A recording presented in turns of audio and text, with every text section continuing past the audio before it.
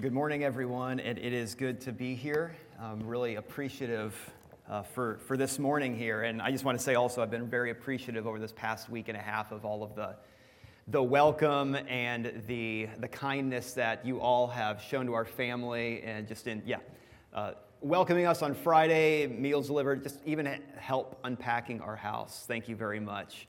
It's been very, very, very kind of you all. The next couple of weeks, I'm going to preach just a few one-off sermons before we get into, in a few weeks, starting the Gospel of Mark and spending some considerable time in that. It's a way to kind of help ease myself in a little bit here. So these are sermons I've preached before, but ones that I've wanted to bring to us all here this morning. And this first one is... It's on kindness, but it's rooted from the fruit of the Spirit, from a sermon that I was helping to, or a series I was helping to preach just actually not too long ago. So I'm actually going to read for us two passages. I'm going to remind us again of the fruit of the Spirit from Galatians 5, 20 through 26. And then our main passage this morning, though, is going to be in Colossians 3, verses 12 through 13. So if you have a Bible with you, you can turn to those epistles in the New Testament. But before that, let me pray for us that God's Spirit would be among us and would be blessing us and the reading of the Word and the preaching of the Word this morning.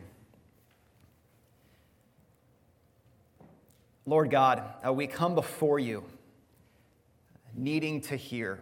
We have other voices that are in our ears the other days of the week.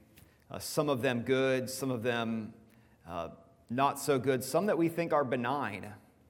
But we come here this morning to be refocused and to hear from you, to be renewed, to have our vision put into focus once again, to have our hearts renewed, to be trained once more in recognizing what is right.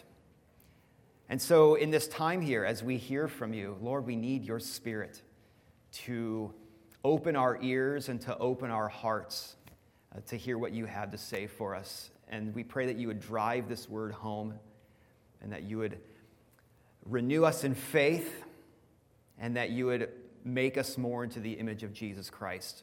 We pray this in his name. Amen. Well, this is Galatians 5, 20 through 26. About the fruit of the Spirit. This is the Word of God.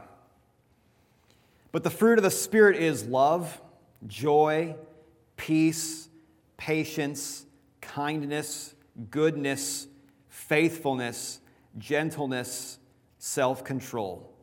Against such things there is no law, and those who belong to Christ Jesus have crucified the flesh with its passions and desires. If we live by the Spirit, let us also keep in step with the Spirit. Let us not become conceited, provoking one another, envying one another.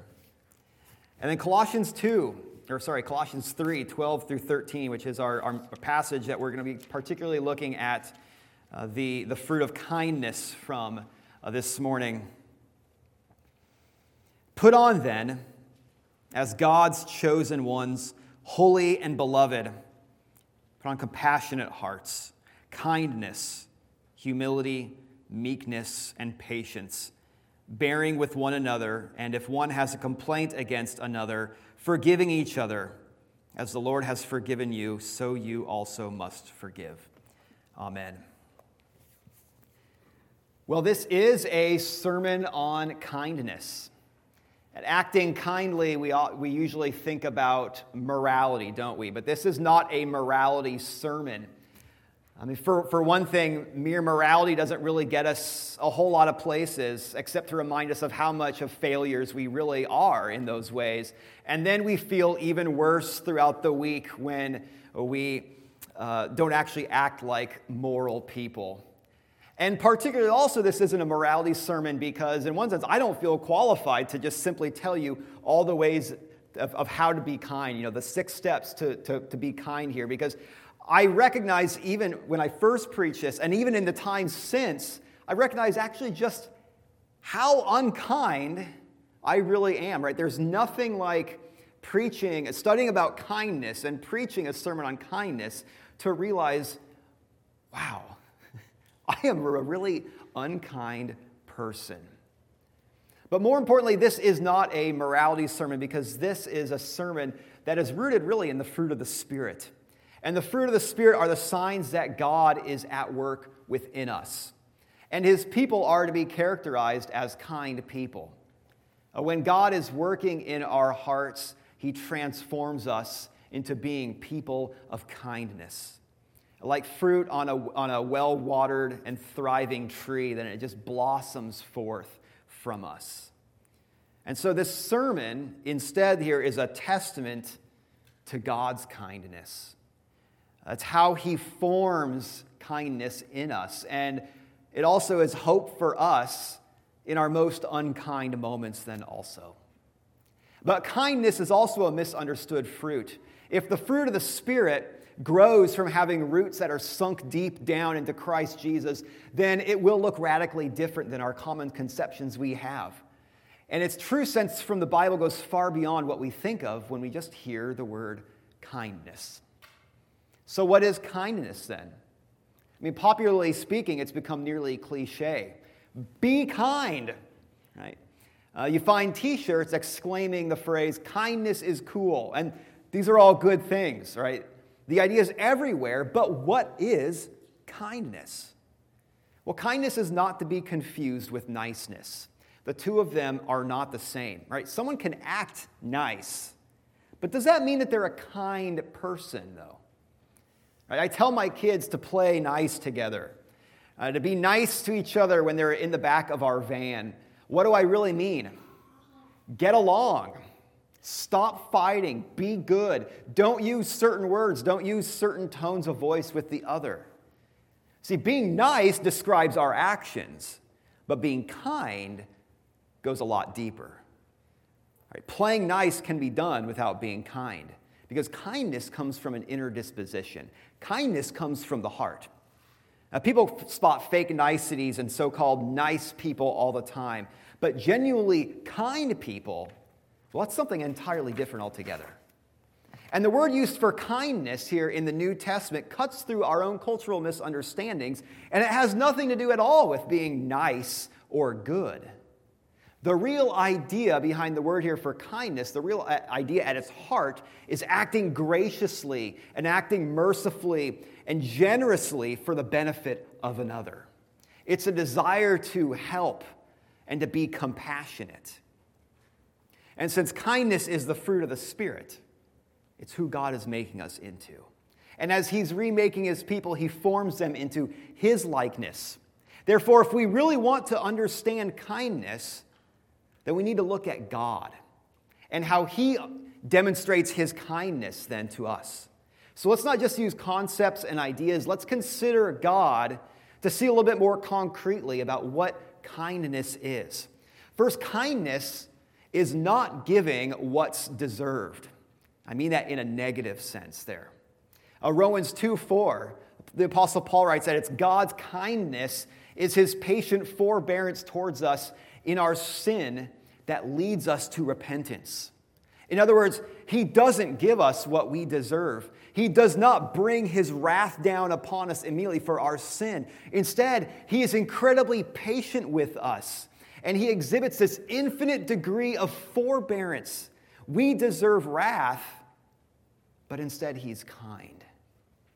And so what's that look like concretely for us when we think of human kindness? Well, it means not bringing our wrath down upon others, no matter how much we think that they might deserve it.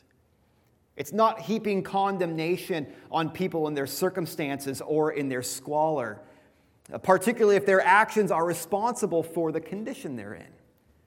It's removing stigmas from certain people, regardless of how deserved or undeserved it might be.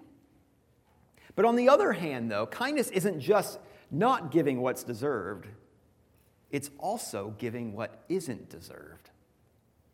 Titus 3:4 and 5 says that God acted in mercy and kindness. It was His kindness there to give us a salvation that wasn't deserved in the least. Ephesians 2:7, It is in Christ Jesus, God has shown us the riches of his grace in kindness. So not only did he not give us what we deserve, not only did he not give us wrath, though he also acted for our benefit and our interest. Even though we didn't deserve it, it was solely out of his compassionate heart of kindness that he has bestowed salvation upon us.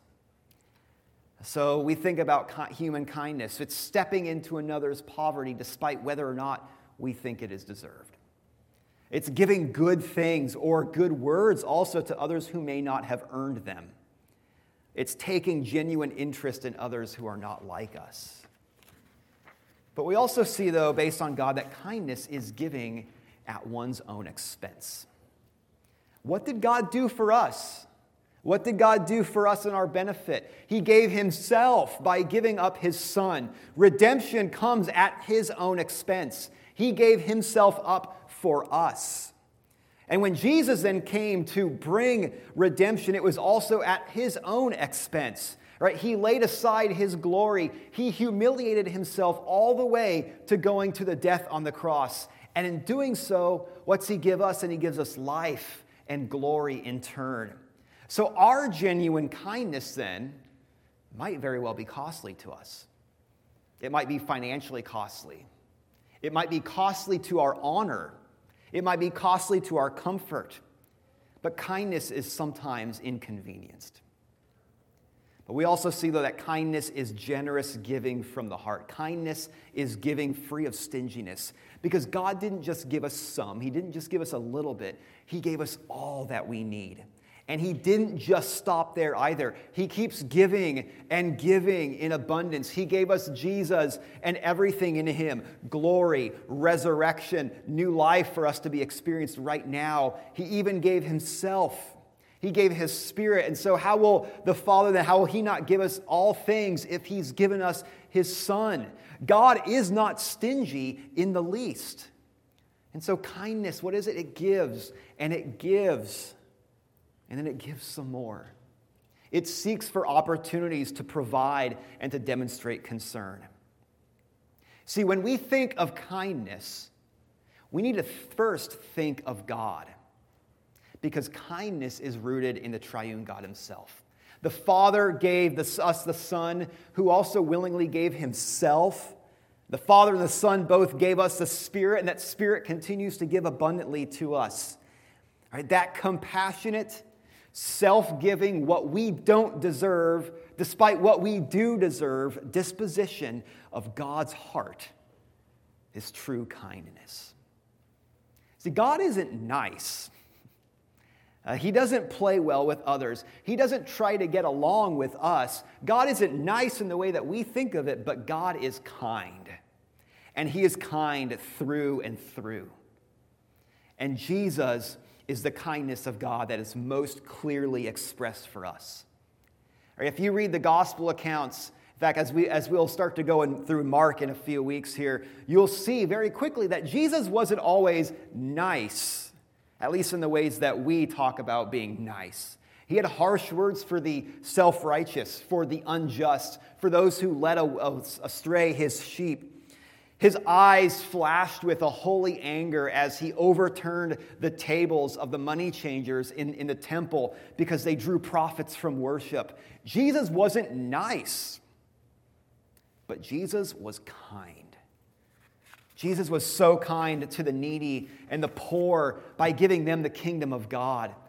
He was kind when he reached out to the outcasts and to the lepers, and when he invited sinners to himself and he shared a table with them. And he gave himself on the cross to forgive their sins and to make them whole, just as he continues to do for people like you and I today.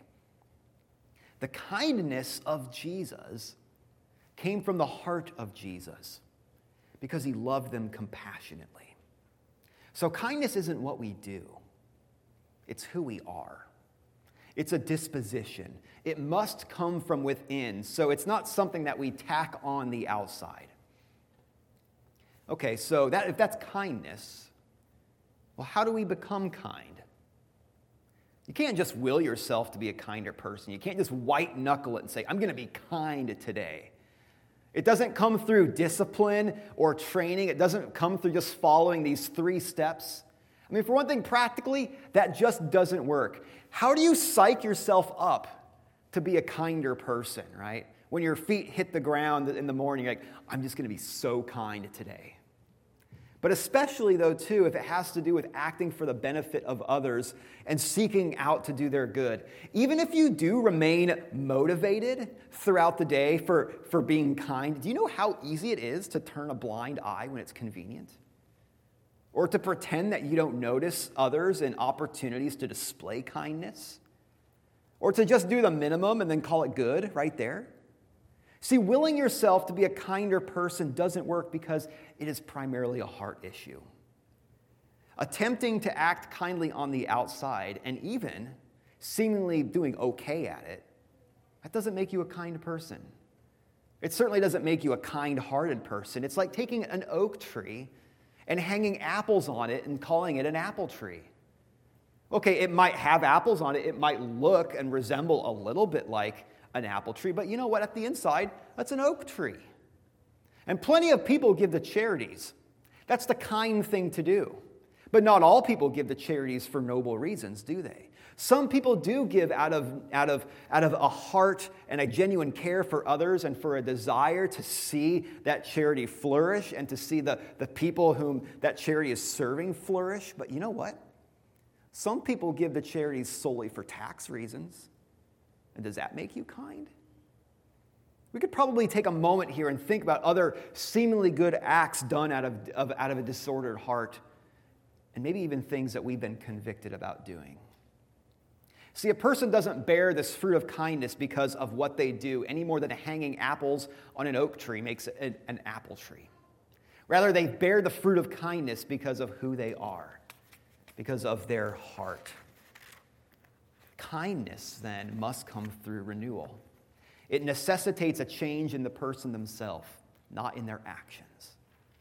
Kindness and kind actions come from a kind disposition. You can't teach compassion. You can't teach genuine care. You can't train someone to seek for the good and the benefit of others or to give them themselves. But if that person, though, has a change in their affections, if they have a change there with that's their insight is now infused with compassion and care, then their actions will flow out of their new self then. And that's why these are the fruit of the Spirit. Because they come from the Spirit who's working in us. He changes our hearts and He renews our affections to stop looking so much at ourselves and to start looking to others and looking at God out of love. So again, consider a fruit tree, or think about a garden plant. Where is the fruit born from? How does it come forth? Right, those grapes, or those cherries, or that tomato doesn't just sprout from anywhere. It requires nourishment. It requires life. It needs the roots that are sunk down deep into good soil for it to bear the proper fruit. It's the quality of the soil that determines the quality of the fruit. Good soil equals good fruit. Last year in our garden at our old house, we had these tomatoes, and the tomato plants were growing up beautifully, and we had these plump tomatoes that were starting to grow. They were still green, but we couldn't wait till they were going to be ripe and red. But suddenly, though, right as they were starting to turn red, they started getting soft bottoms, and it turned brown. And then sure enough, they start rotting from the bottom. What's going on? I thought these were going to be some beautiful fruit. Well, it turns out the soil that they were sunk in had a calcium deficiency. And so then these tomatoes, because they were not in enriched good soil, ended up then growing deficient. It's the same way with the fruit of the Spirit. The Spirit sinks our roots deeper and deeper into Christ, and then we draw our life from Him. And when our roots are sunk deep in Christ, He is the one who determines the quality of our fruit. Our fruit begins to look like Christ. It begins to resemble His goodness and beauty. If good fruit, or good soil equals good fruit, then Christ equals Christ-like fruit. And Jesus Christ is so kind to us. And when the Spirit then causes our roots to grow deep from him, then the fruit that we bear in our hearts and that bursts forth in our lives and towards others is a kindness which grows out of the kindness of Jesus. And we have that idea reflected here in Colossians 3, but it uses a different metaphor. Paul writes, "Put on then, as God's chosen ones, holy and beloved," he says, "kindness." It's a clothing image rather than an agricultural idea. But the meaning here is generally the same. And Paul's referring a little bit earlier in verses 9 and 10, and he talks there about putting on and putting off. He's talking there about putting off and putting on, not clothes, but the self. The old self, who you were prior to Jesus, has been put off. It has been crucified with him on the cross. It's been put to death, and that's not who you are.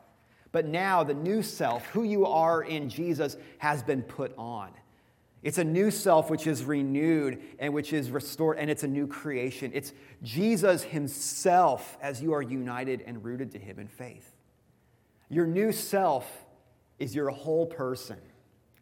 It goes all the way down to your inner person that's been renewed in Christ by the Spirit. And so the call then here to put on, in verse 12, put on then as God's chosen ones. That's to live according to the new self. Take up who you are. You have had Christ Jesus, your new person, put upon you like a new set of clothes. So grow into it. Make it yours. Get comfortable in it. Clothing has a way of changing us a little bit. Sometimes what we wear changes our demeanor. It changes the way we act. We kind of feel good, and so we start acting in a little bit different way. When I was in seminary, one of my roommates, whenever he had a big exam, he would always wear a suit, and he'd walk out the door and go, "Dress well to test well." Right? Or if you've ever worn this, like a fancy gown or a tuxedo, what's it do to you? Right? You feel amazing, don't you? And you tend to act a little bit differently. It brings out new traits in your person. Like you start to live in a way that's fitting for the clothes that you have on. Because it just wouldn't be right to act unbecoming or to dress like a slob while you're wearing those special garments. And according to the Apostle Paul here, we've been given the new clothes of renewal in Christ. We've been given the new self, and the call then is to live accordingly. Go about in your new self as if you're wearing a fancy outfit or if you're going around wearing formal wear. Let it change you. And that includes kindness. You've been given the new self of Christ, and you're dressed in all of his kindness. But like the clothes that we aren't accustomed to, they sometimes feel stiff or unnatural in that moment. But the Spirit continues to be at work in us and in our hearts so that slowly over time they start to feel a little bit more comfortable as we live in them, as we embrace them and they become ours. And hopefully by the grace of God, we start to move more freely in them and have them eventually feel just as natural as our favorite pair of jeans. And that begins with a changed heart. If our heart isn't changed, then it doesn't matter how fancy those clothes might be. We're just playing dress up, or we're acting in clothes that aren't really ours. So you cannot make yourself a kinder person. It must come through the Spirit as he roots us in Christ and as he unites us into the new self of Christ and puts us in him. But that doesn't mean that we're to be totally passive. Salvation is by faith alone, in Christ alone, by grace alone there. But we are also called in Philippians 2 to work out our salvation with fear and trembling. And in relation to kindness, reflecting on God's kindness gives us a better view of what true kindness is. It's the kindness of Christ Jesus, the kindness of the Father. And of knowing his kindness then gives new meaning on how we can seek to bear fruits of kindness. We are to put on kindness, it says here, as God's chosen ones, holy and beloved. See, that's referring to the new self. If you're a new creation in Christ, you had nothing to do with it. You were dead in your sins and your trespasses. You were unable to tell your right hand from your left. But it was a sovereign mercy. It was the grace of God that plucked you up from death and brought you to life. You had no hand in it. You're holy. God looks upon you as holy, but you're also set apart by God, and you're given a new purpose. And you're beloved because the eternal love of God rests upon you, even to the point of being brought then to share in the love between the Father and the Son themselves. And what did you have before? Nothing but sin and unrighteousness and wrath. There was no hope for us except that God is kind and he has took pity to shower you with mercy and to bring you into his family. And that speaks infinite volumes to the kindness of God. The more that we can understand that, or perhaps even just get a slightly better grasp than before, then the more that we will be brought to our knees in humility and worship, and will be like Job, I lay my hands on my lips, I cannot speak, I have nothing to say. And who is it more than humble people who become kind people? Because they recognize that all they have is from God's compassionate kindness in the first place. So then, though, how is kindness displayed? What does the fruit look like? How does it taste? How does it smell? Well, one way is that it shines through. One way is generosity. True generosity comes from the heart. It doesn't merely give, but it blossoms from a deep concern budding up from the inside. It loves to give as needed and in abundance. And it does so free from obligation. It gives and extends itself not because it has to, but because it wants to, and with joy. A person bearing kindness from the Spirit as a result of their roots sunk into Jesus will be generous with what they have, because they know that everything that they have, no matter how much or how little, is absolutely undeserved. And if God has given them what is undeserved, then they will be moved to share with others. And when we think of generosity, admittedly, many of our minds think first in terms of financial terms. And it's true, a kind generosity often will result in giving out of what we have in our wallets and our bank accounts. But here's the thing, though. Generosity isn't dependent on the amount, but the heart. Right? So don't get too hung up on the amount, especially if you don't have much. But Jesus commended the widow for giving 2 pennies, for giving all she had, over the incredible gifts that others were giving, because her heart was in it. It wasn't because of the size, it was because of her heart.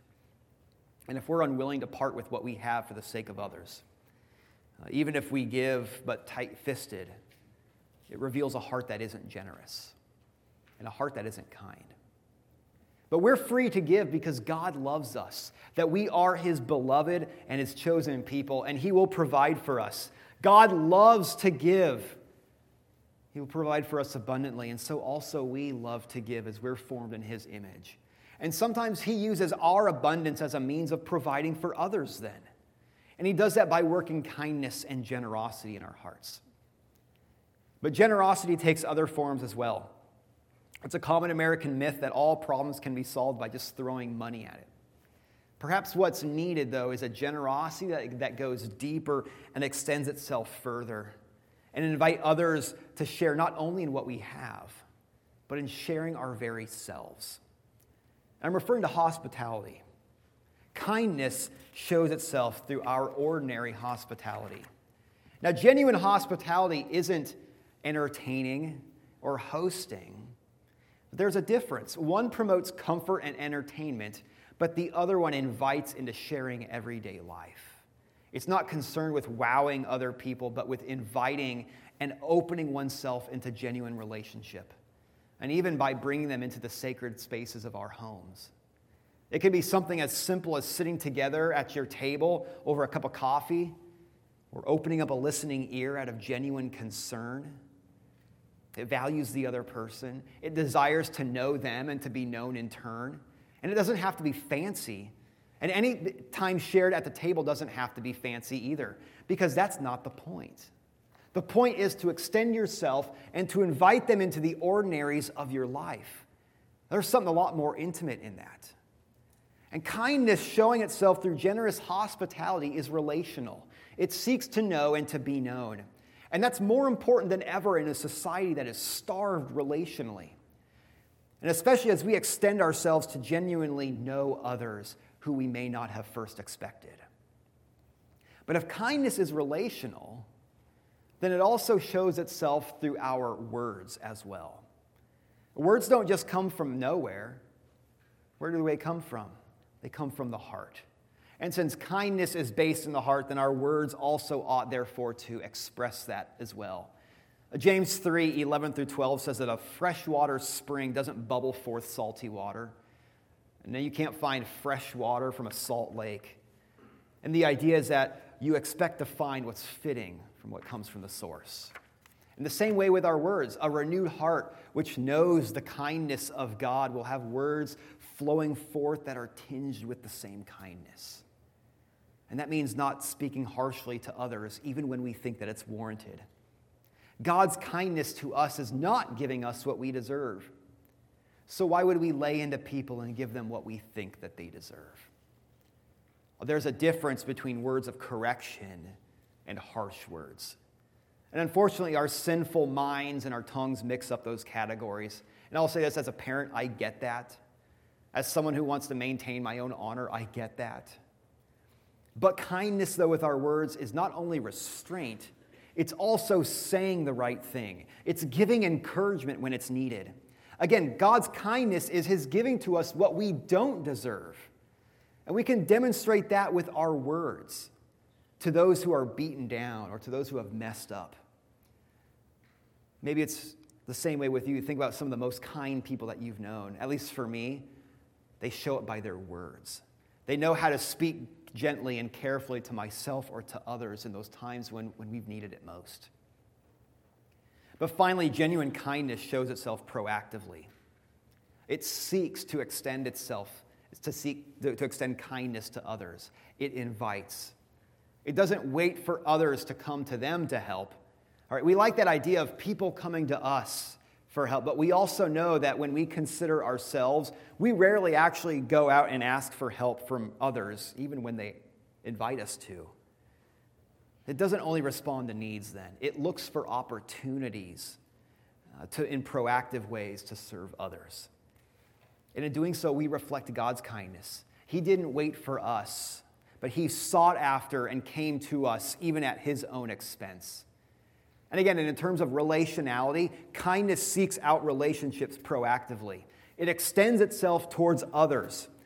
It looks for those who are on the fringes, or those who at the least might be unknown to them.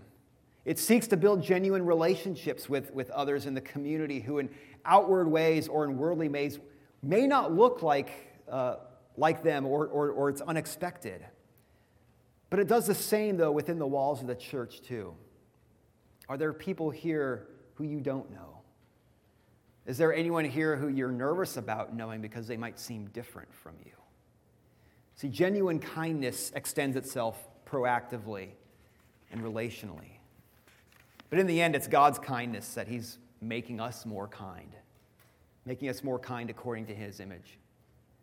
It's his kindness that he regards us with compassion in our deepest moments of unkindness. And he's always faithful to forgive us of that because of his own self-giving nature.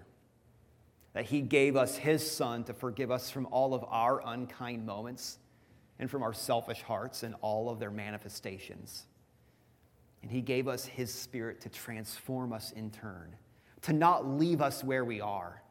And so even though we don't deserve it, he's working within us to form our hearts in closer alignment with his, to shape us from the inside out into being people of deeper, genuine care.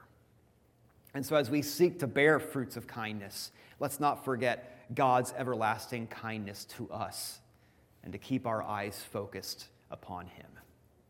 Let's pray. Lord God, as we sit back and think about kindness, we first look at you and the deep kindness that you have shown to us. And we don't deserve it in the least. But it's who you are. You are so generous. You're so good. And we thank you for not only what you have done for us, but who you are making us into. And we pray that our roots, that you would be sinking our roots deeper into Christ Jesus, and that we would be drawing our life out of him, and that we would slowly be continuing to bear fruit that looks more and more like him, like his kindness, and that it would be coming from a heart which is changed, which bears and reflects the kindness of Jesus. Lord, we pray that you would not only be renewing us, but showing us then ways that we can also reflect that kindness. And even in ordinary moments, that you'd be growing fruit in us.